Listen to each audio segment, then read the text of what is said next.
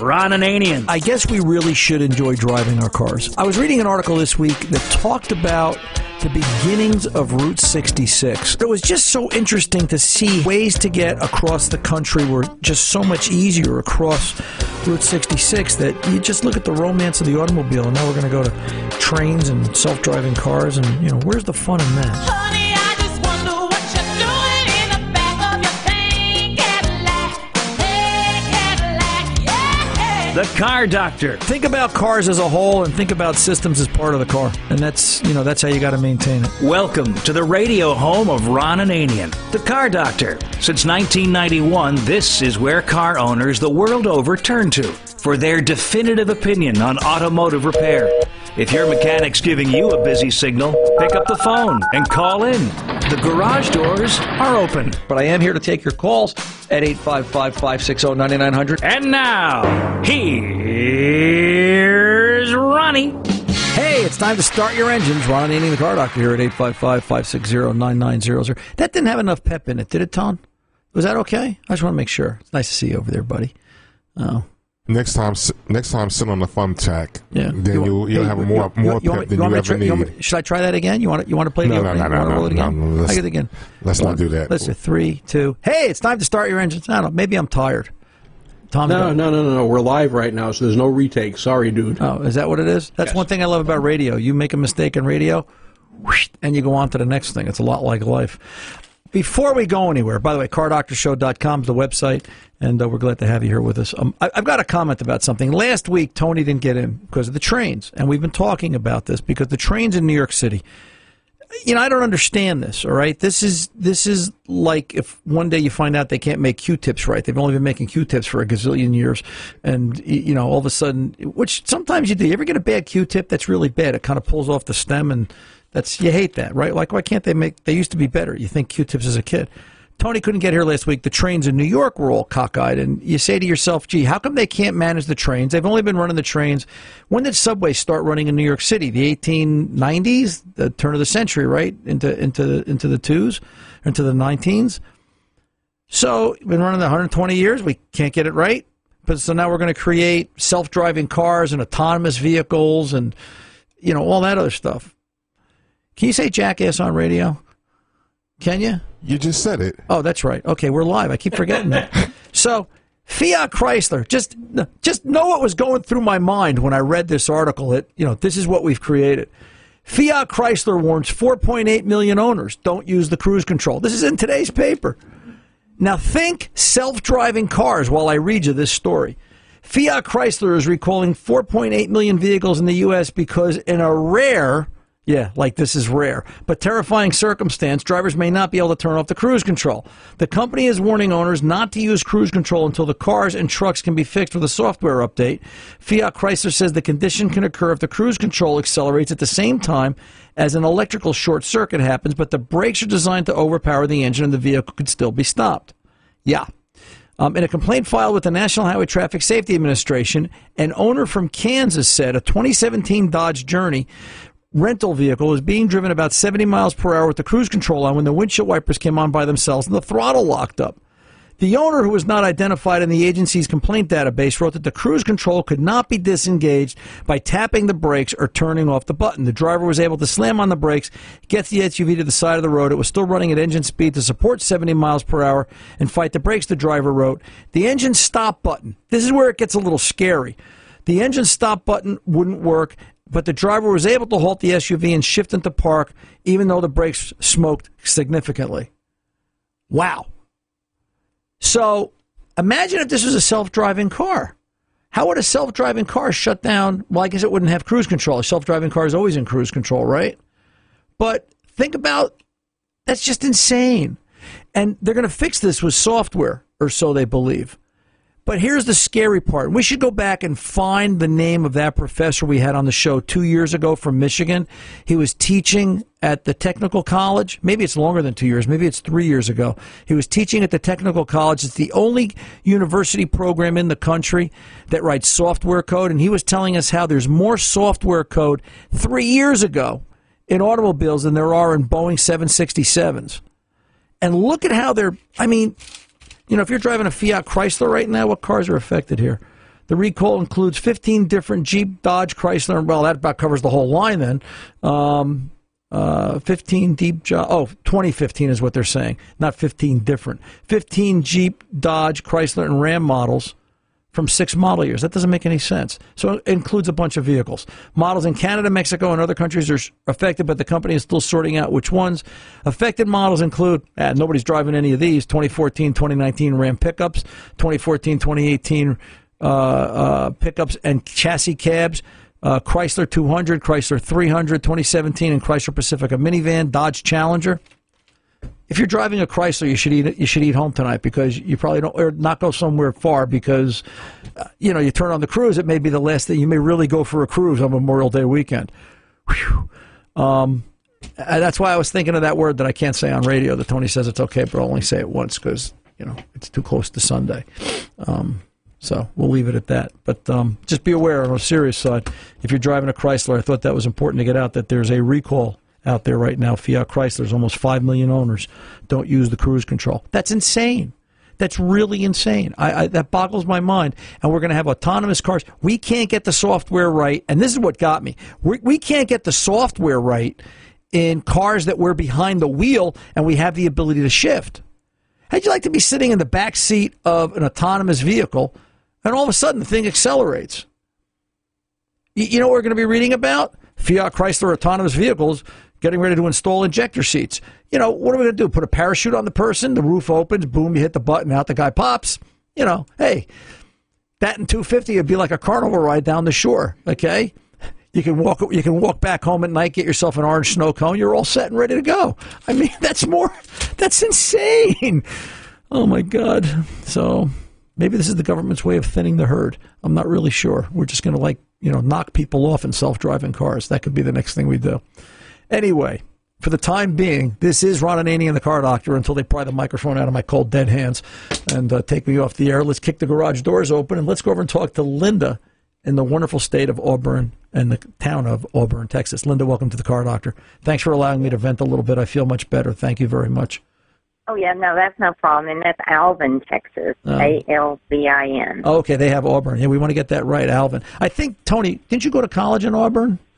No, I went to college outside of Houston, Prairie View, A&M. Okay. I know where she's at. She's outside of Houston. She's in Alvin, Texas. Okay. Yeah, I know where she's at. Okay. Well, at least we know where she is now. So let's get the typing right. I'm sorry about that, Linda. How can I help you today? I have a 2014 Toyota Camry that I bought brand new back in 2014. And the mileage on it started off being 32.1 miles per gallon, which was great. I was very excited about that. But as the time has gone on, it has lessened each year to where now I'm at 28.2 miles per gallon. Has your driving or have your driving habits changed over the last 3 years, 4 years? No. Still the same commute? Yes. Okay. No extra weight in the vehicle. You didn't go from becoming a feather salesperson to an anvil salesperson. No. Right? There's nothing extra in the trunk. Tire pressure's all been checked all along the way. The car's been serviced regularly. There's no dashboard warning lights on, etc. Correct. Okay. Nothing. First question I always come to whenever somebody asks me this question is, what is the EPA mileage rating for the vehicle? I do not know. Okay. If EPA mileage rating is 32, then you might have a legitimate argument and question as to why it's down roughly, 12%? All right? Yes. Something like that. So that's a pretty steep number. See, a lot of people look at that and go, it's only 5 miles per gallon. Yeah, but it's 12%. That's a pretty big number. All right? If EPA, highway traffic, if the mileage rating is 28, then guess what? That's where you are. Why was it different then? Cars do funny things. There is a break-in period. And you hear stories on my side of the fence anywhere from the first 5 to the first 15,000 miles. And I'm sure this was longer than that. I'm sure you'll tell me that, you got decent mileage the first year. You probably put 15,000, 20,000 miles on it the first year, I'm guessing? That's correct, and it was 32.1. Right. So how many miles are on it now? 54,000. Right. What did you do? What kind of a service did you do at 30?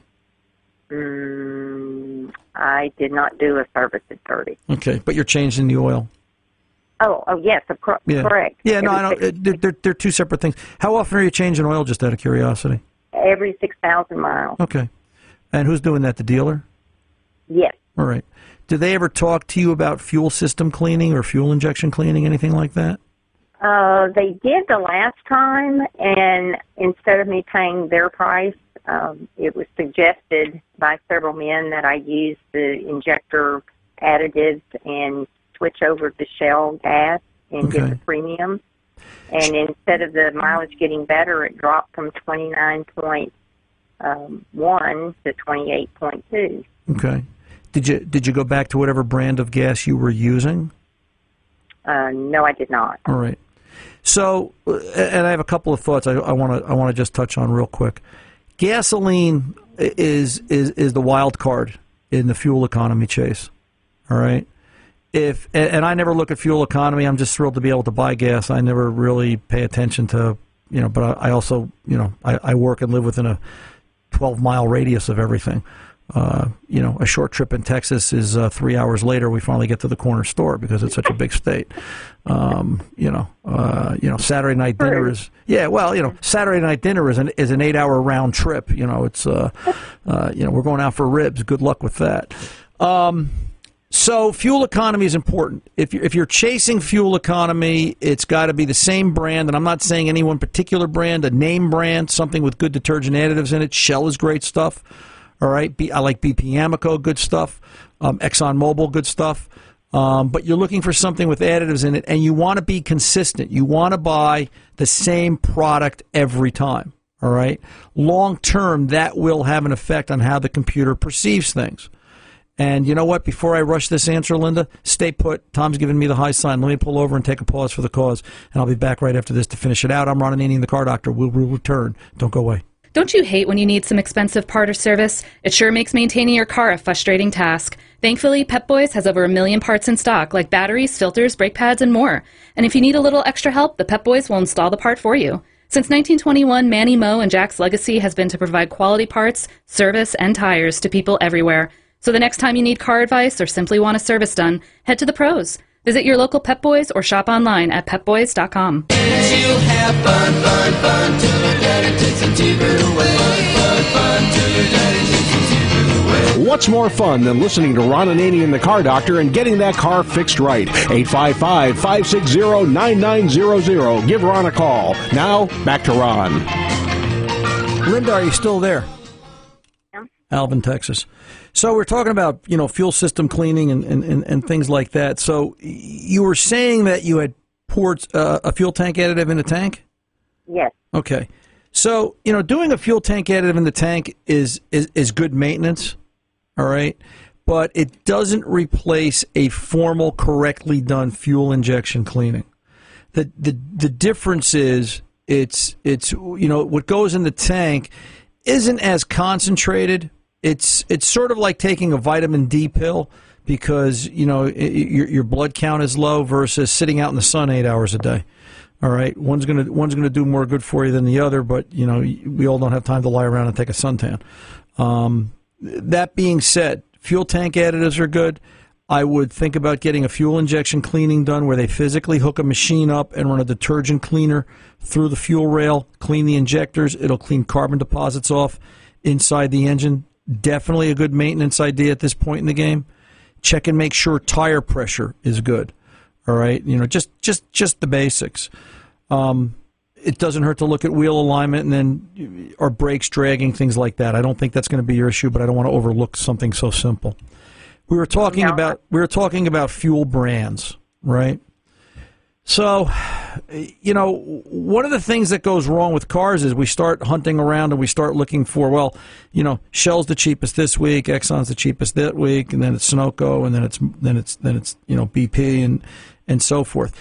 Each manufacturer has different blends, of fuel. They have to market and sell us something, so they create things. And that consistency, the computer reacts to those changes, and it's always searching and hunting. So in a way, using one consistent brand of fuel, in a way, if you think about it, is you're tuning the engine to run on that. You're getting the computer used to that brand, that blend of fuel. And the question becomes, which one works best, right? You're going to ask me that question? Yes. Yeah, no, that was the next question. And here's the answer, all right? And we should record this because I don't really say this on air very often. I don't know. You're going to have to try them all. And, you're going to have to, do a consistent test. I would do a fuel injection cleaning. I would do a good additive. I like Techron as a fuel system additive. I like Berryman too. And I think I give the edge to Berryman right now. I think Berryman B12 Chem Tool that we talk about from time to time, and I have talked about Techron. I think Berryman B12 Chem Tool right now has the edge. They've had it for a while. I think they've reacted to the changing problems with carbon issues over the past 2 years because it's really gotten to be a very predominant, very big issue for vehicles in the last couple of years. And their high energy solvent technology, the HEST formula that they call it, that they market it with, it does work. I would try a can of Berryman's in there, available at your local O'Reilly Auto Parts. They're scattered all over Texas, someplace else for you to drive. And by all means, but in terms of an actual carbon cleaning, got to get somebody to do a real fuel system cleaning. And see how it reacts to that. Short of that, the next thing I would do, just out of curiosity, if you went to the doctor and you said, Doc, I'm feeling kind of sluggish and I don't really feel good, and he's going to start giving you some shots and vitamins and start playing around, he's probably going to do a heart rate and blood pressure test before. I'd probably take a shot of fuel trim. I'd put it on the scan tool and drive around, graph out a few things, look at sensor activity and fuel trim both before and after. Am I making any difference?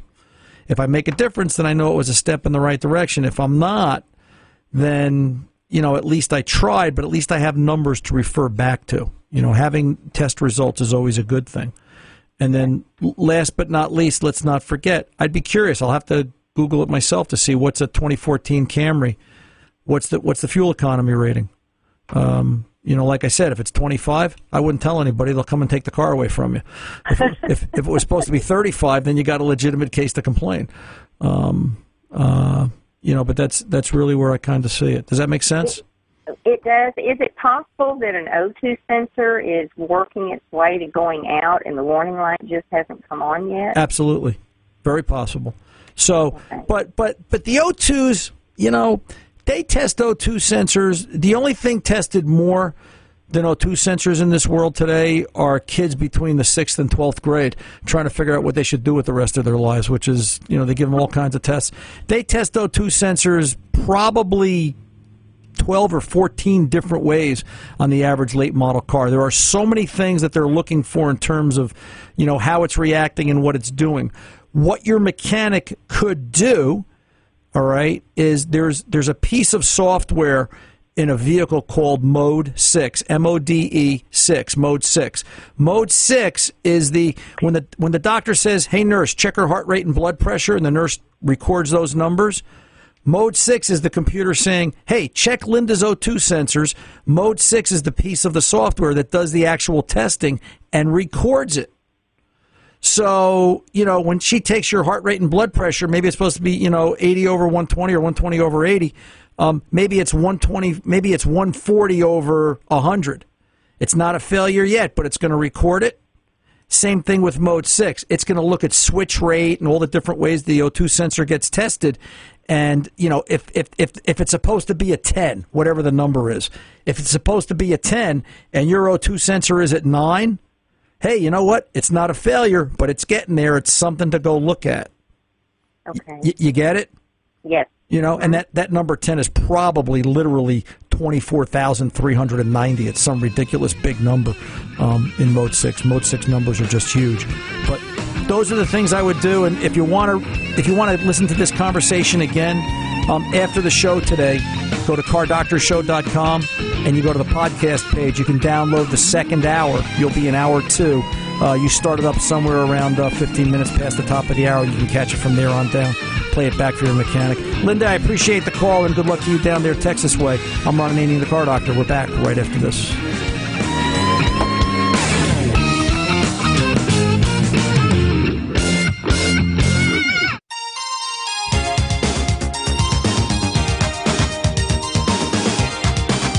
Welcome back. We're on the Car Doctor. Let's go over and talk to Dave in Long Island, 07F150. Dave, welcome to the Car Doctor, sir. How can I help?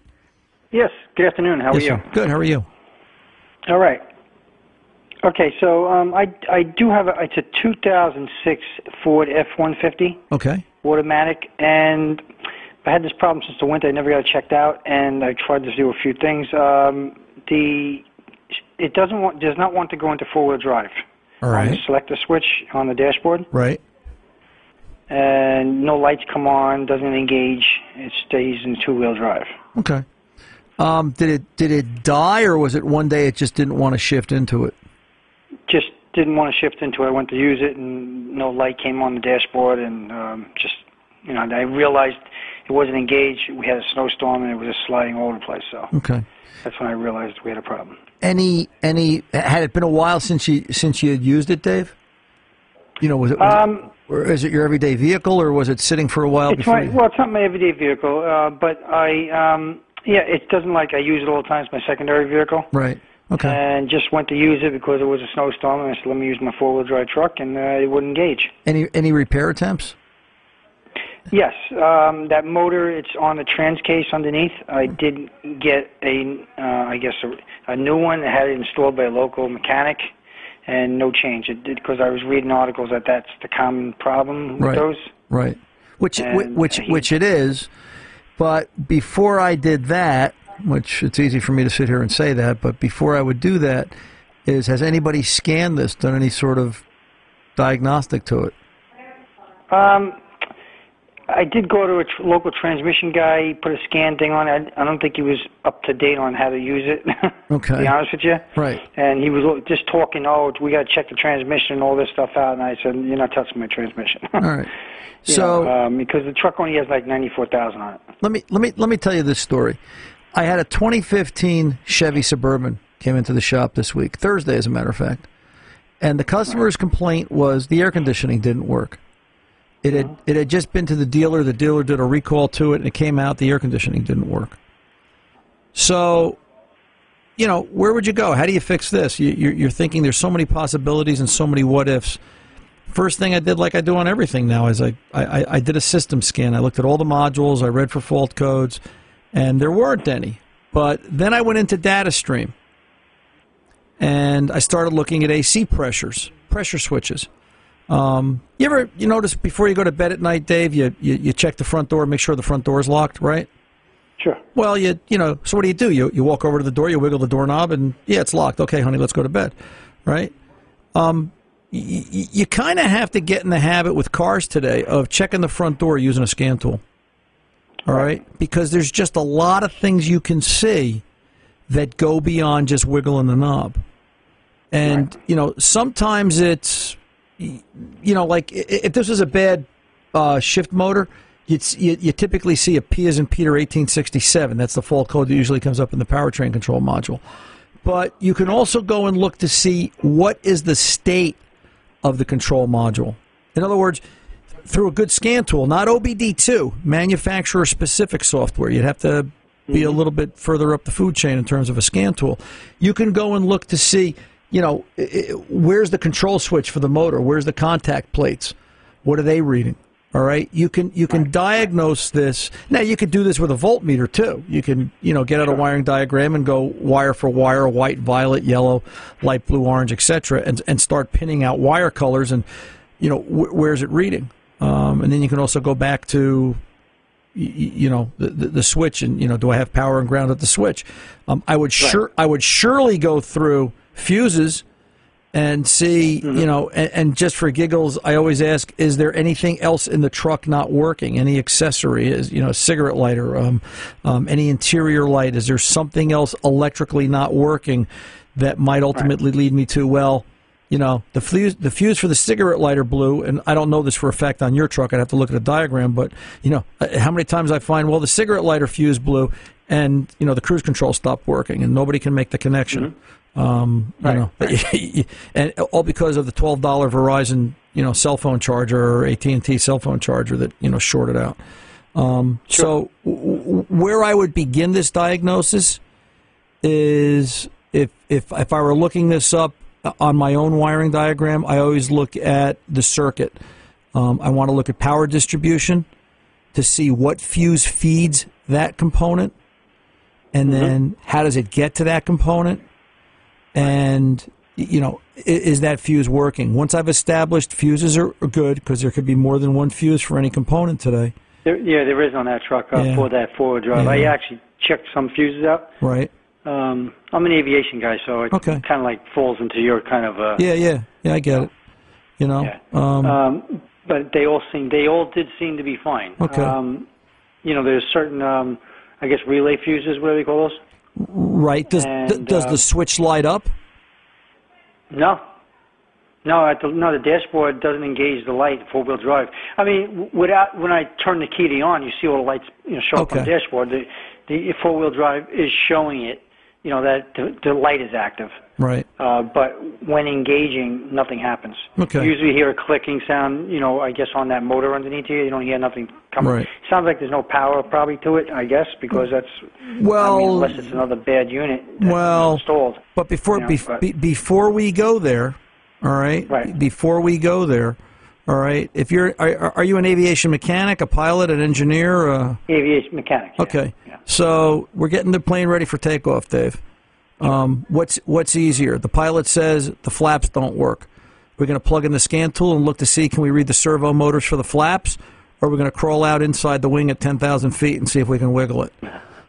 Right? Well, you got to go with equipment first. Right. You got to go with the equipment first. Yeah. I understand. Yeah. So that's where you are. Sure. You can't. We got to call it like it is, right? We can't count the trans guy that went, well, we got to take all this apart because we really don't understand how to read the scan tool. That's not really a diagnosis. That was, hopefully he didn't charge you for that. It cost you any money. That was just a lesson in, okay, this is not how we're going to do it. So, I want to go. More like I should bring it to Ford and have them do a complete scanning on this thing to see what's going on, I guess. Huh? Ford or somebody qualified. You know what? There's good and bad in all repair shops. Doesn't have to be. I've said it for years. I haven't gotten thrown off the air yet because of it. But just because there's a Ford emblem over the Ford guy's store, the Chevy emblem over the Chevy guy's store, all that means is he went out with the factory rep the night before, got him liquored up. They signed the contract. They made a deal. Hey, you're the dealer now. Doesn't mean he's Doesn't mean he's good or bad. It is what it is. That's the way business is. Or a shop that has the equipment. Right. It's somebody's got a diagnosis, and the easiest way around this is beyond codes. What does DataStream show? If DataStream shows that the motor's there, but it's in an open position, well, wait a minute now. It's supposed to be closed. Where are we? What are we doing? We can do a lot of testing with a scan tool, and that's the point of this conversation, without having to get our fingers dirty and without having to really lift the hood at this point. Yes. Between that and a wiring diagram is where I would start this diagnosis. All right, sir? And hopefully you kept the old motor, because you may find out that wasn't it. And probably. I do have it. Yeah. So, all right. Alrighty. Do that and give me a shout back next week, and we can talk some more. I appreciate it. Thank you very much. You're very welcome, Dave. You take good care. 855-560-9900. Ron Ananian, the Car Doctor, coming back right after this.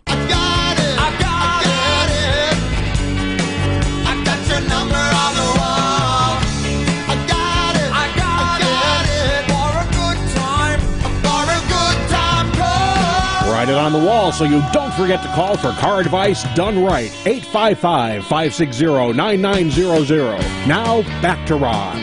Hey, let's see if we can do this right. We've been talking about Mitchell One and SureTrack.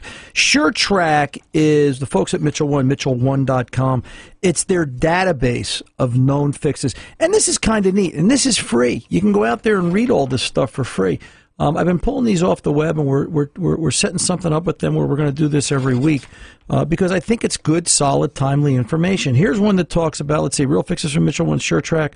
What do you do when your ABS light comes on? If you had a code reader, you might use it to see what's going on. In this case, you need to seek professional help. You hear that, Tony? You need professional help. Follow this real fix to see how a code for the Park Assist system in this F-150 affected the ABS. 2004 pickup F-150 5.4. It had a code 1742, replaced the Park Assist control module. And then the complaint was the customer stated the ABS light's on. They connected a scan tool and found a code C, as in Charlie, 1742, rear sounder circuit failure. At idle, shifted the transmission into reverse while looking at scan tool data and saw the rear Park Assist sensor parameter wasn't present.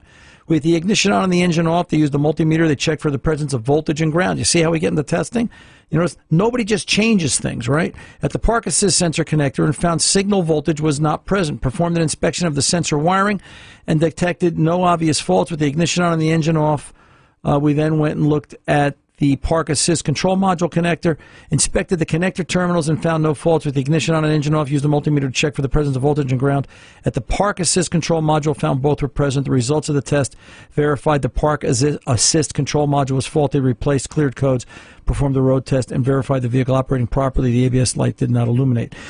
The nice thing about this, all right, and Mitchell comes up with these all the time, and these are real-world fixes, you know, where they get the Sure Track real fixes from is they've got a mechanics community. So you log in to work on, you know, a 2004 F-150, and they will record that repair as the conversation around the mechanical community, the forums grows and is discussed. And they will then, you know, if that's a unique story or something that somebody else, they feel, you know, there's enough vehicles out there, they're seeing a common pattern failure, so on and so forth, because Mitchell works with Snap-on, actually, building common pattern failures, a common pattern failure database. It's part of the pattern failure database that Snap-on builds into their scan tools, which is a whole nother story. And, you know, it helps us as professionals. It can help you, too, to repair the car.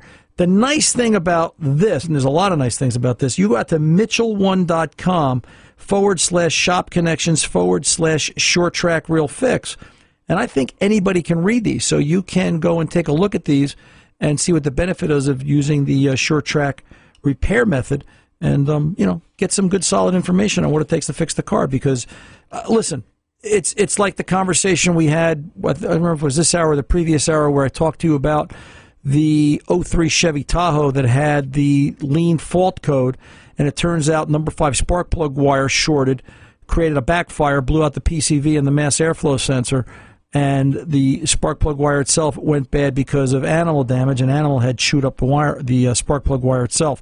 Something like that would probably make Sure Track repair, because, you know, it's a little different, and it's more than just this broke and we put it in and we fixed it. And they also give you some testing that you might want to consider doing. So you can find more, like I said, out at mitchell1.com, and you can kind of take it from there. So let's do that real quick. Wait, I got a couple. I'm trying to do some housekeeping. I want to bring this up. This is from the Car Care Council. I've been trying to get to this for a week now, out of Bethesda, Maryland, and it talks about, you know, this is the don't forget the pre-trip car care checkup before you begin the journey. It is Memorial Day weekend. Hopefully, if anybody's getting ready to take a ride for Memorial Day, or at the very least, while we're, you know, doing the you know, getting ready for the summer cruise kind of a thing. Let's talk about the car. Fluids, filters, oil. When was it last serviced? Washer fluid, brake transmission. You know, cars still need maintenance. They still need fluids. And you want to get all that done before you hit the road, and obviously check the brakes, check the battery, and take a look at the tires, because they're what's keeping you safe out on the road. More information available. I think it's carcarecouncil.org. When we come back from the break, I'll have Tom Ray look it up, and he'll pass it along to me. I'm Ron Ananian, the Car Doctor. We'll be back right after this. Don't go away. Hey, welcome back. Ron Ananian, the Car Doctor. Real quick, John in Alabama. John, how can I help you, sir? Ron Ananian at your service. Yes, sir. I was thinking about buying a late model, maybe a Ford Transit extended bed or the Dodge ProMaster, but I can't find much information about how reliable they are.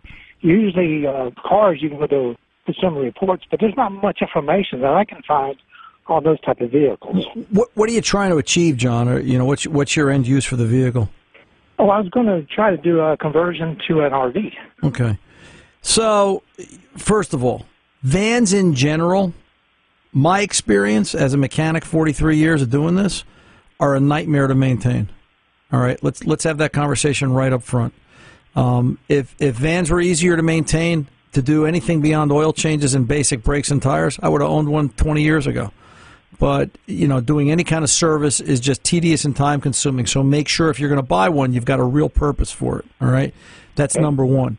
Number two, if you're going to convert a van into an RV, I'm not sure who I would talk to. I would probably, my first question would be, have you seen any Transit vans or Dodge vans like you're considering buying that, are an RV? So is there a manufacturer out there that's converting them already? And if so that's the first question. Have you seen anybody driving? Why'd you pick those two? Just because they happen to be probably the only two left? Well, there's the Sprinter, but they're all diesel, and what little I can understand is that as they age, the diesel becomes a real issue as far as cost. So I would stay away from that one just because of the diesel engine. Right. And yes, the ProMaster, the extended bed used quite a bit. Okay. And so does the Transit. I've seen a good number of people use them. So then the next question is, why would you go through the, just talking, right? We're just two guys talking. Why would you go through the pain of converting one when you could just go out and buy one? Well, I'm retired and I like projects. Okay. Well, I would talk to the manufacturer of that van. I would go look at that van and, can I buy a set of blueprints from you? Yeah, true. Why not, right? Right.